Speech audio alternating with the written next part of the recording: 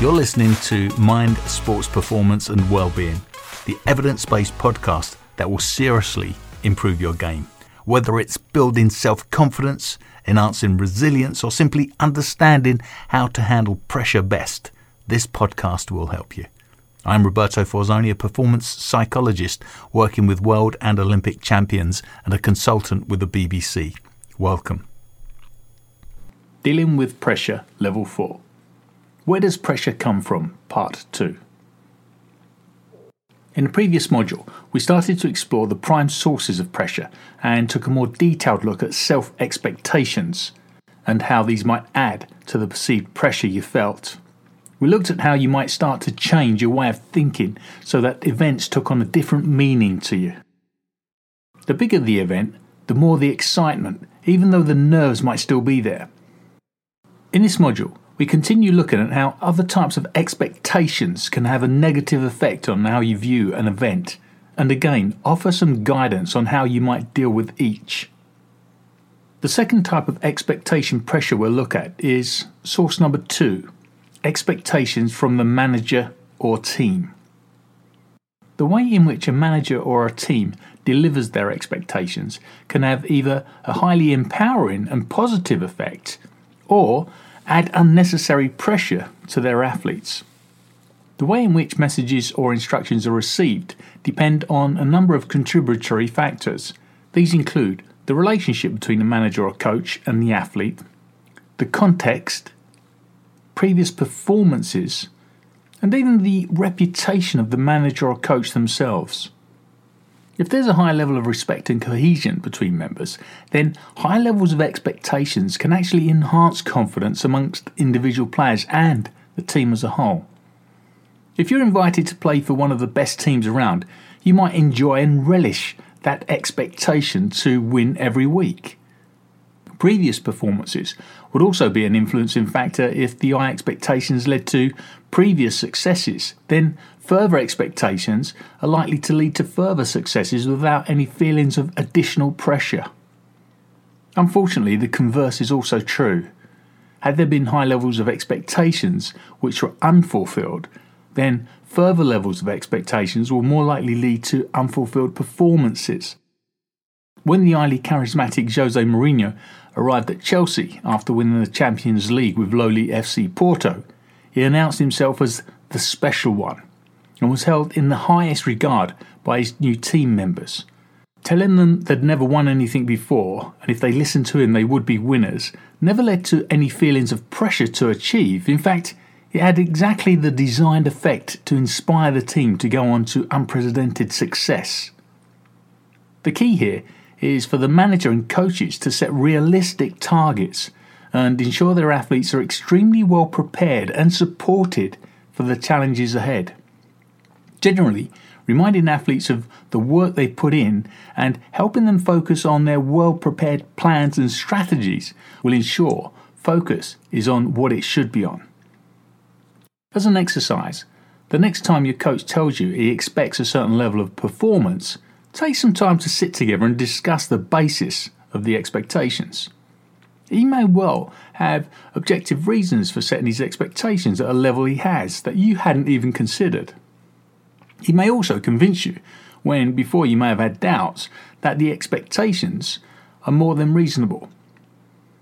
It's when the level of expectation is set without any useful dialogue or discussion that you might feel it's not reasonable and consequently may feel it adds unnecessary pressure.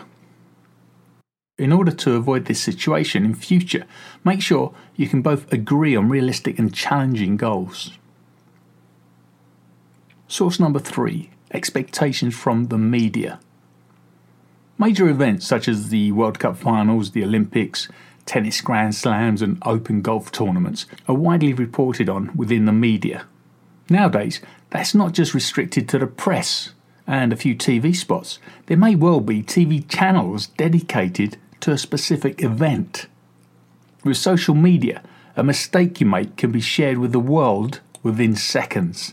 This can bring with it high levels of expectation over your performance. The social media backlash when the England soccer team went out of the European Championships in 2016 against Iceland was ferocious.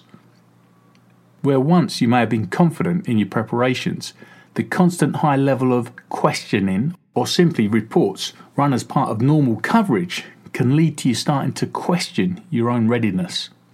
This can have a negative effect on your level of confidence and subsequently the level of your performance. Every sport has its pundits, and they can be cruel and add another dimension of pressure. In the 2015-16 Premier League season, the criticism placed on highly successful Arsenal manager Arsene Wenger was extraordinary.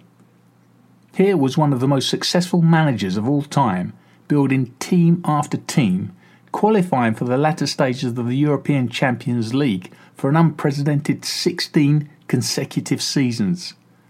He also, unusually, run the club with huge profits, while at the same time building an exceptional stadium and training facility. With Leicester City's unexpected success and Arsenal's main rivals having a poor season, many pundits continually criticise Wenger for not taking the opportunity to win the Premier League. They completely ignored the fact that the other big clubs also failed to make any impact during the season. The previous season's champions, Chelsea, having a really average season, and the other so-called giants such as Manchester United, Manchester City and Liverpool, all failing to capitalise on each other's lack of consistency.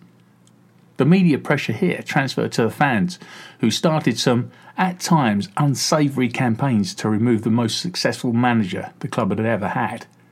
The media pressure then turned onto the players, who were regularly criticised for their own performances. The whole situation seemed to have a negative impact on both Wenger and the team, yet they still managed to come second in the Premier League thanks to a strong end to the season.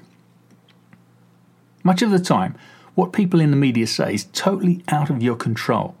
Whilst the best response might be to simply ignore the criticism, when it starts to impact on fans, the club may intervene and try and develop better relationships with those parts of the media, whether it's TV or newspapers, or the pundits themselves.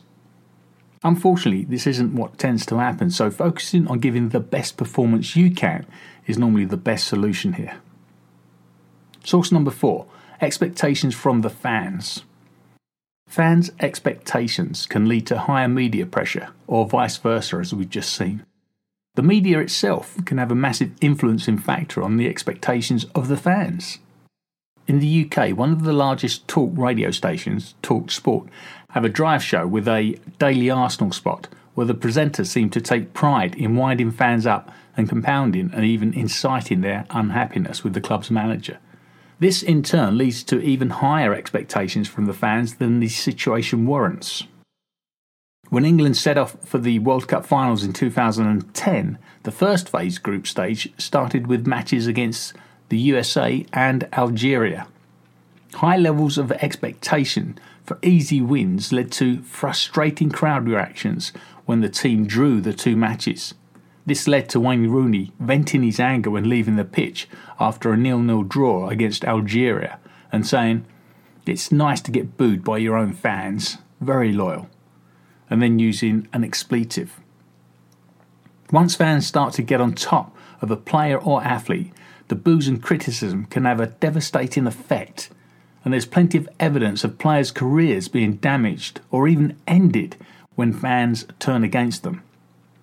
In order to avoid adding this pressure to teams and individuals, organisations and clubs should ensure that expectations are not only realistic but also communicated in effective ways with their fan base.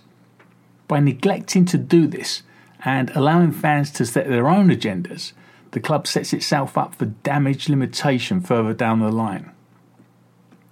Source number 5, expectations from national governing bodies.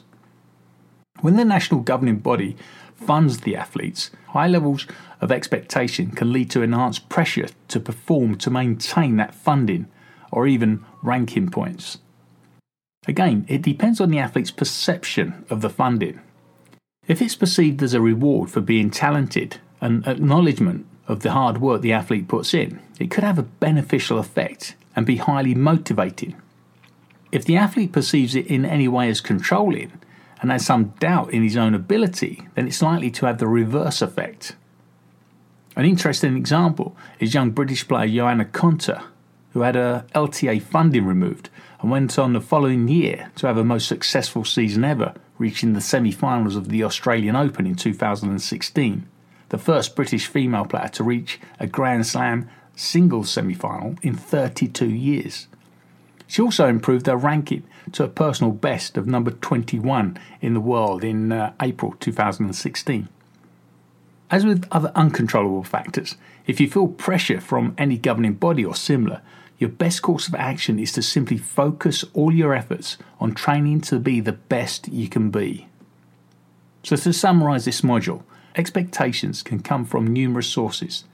If they come from people close to you, such as coaches, managers, or even family, then the best course of action is having a dialogue at which you agree what the expectations are and why.